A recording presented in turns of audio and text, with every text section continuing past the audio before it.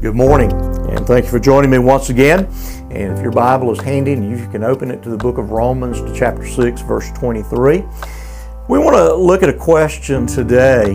We've been talking about how it is that we can receive the benefits of the person and work of the Lord Jesus Christ, the benefits of the gospel.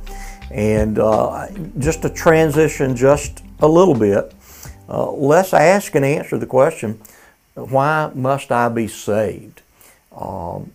That's kind of the vernacular of the church. You need to be saved. You must be saved. You need to experience salvation. On and on the language should go. But I think it's a good question that maybe we assume is appropriately answered by everyone that we're going to encounter. And so, why must I be saved?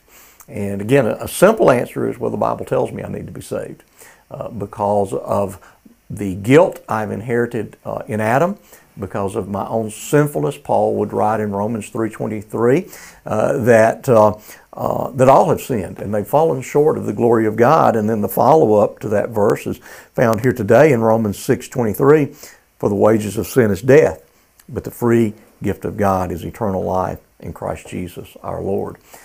And so we're liable to God for the full payment, the payment of the full penalty for our sin.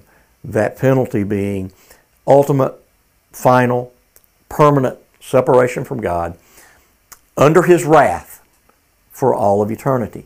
And so I need to be saved from the wrath of God. In fact, years ago, the late R.C. Sproul had written a book entitled Saved from What? And in answering that, he notes that we're actually saved from God. We're saved by God, from God, for God. That is, that our eternal punishment is the just and holy wrath of God being rightly poured out upon us for our sins. That is a right thing, that God is so holy and so good, and we have offended Him, and that deserves our punishment. And so we must be saved to avoid that punishment. And again, that sin must be punished. And the good news of the gospel is our sin, those who believe, our sin has been punished in the person and in the work of the Lord Jesus Christ.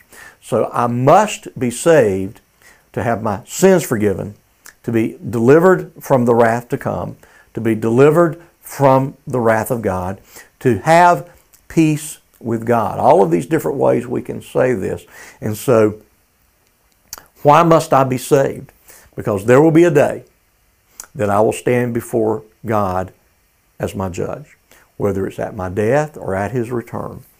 And the books will be open, and every sin will be exposed.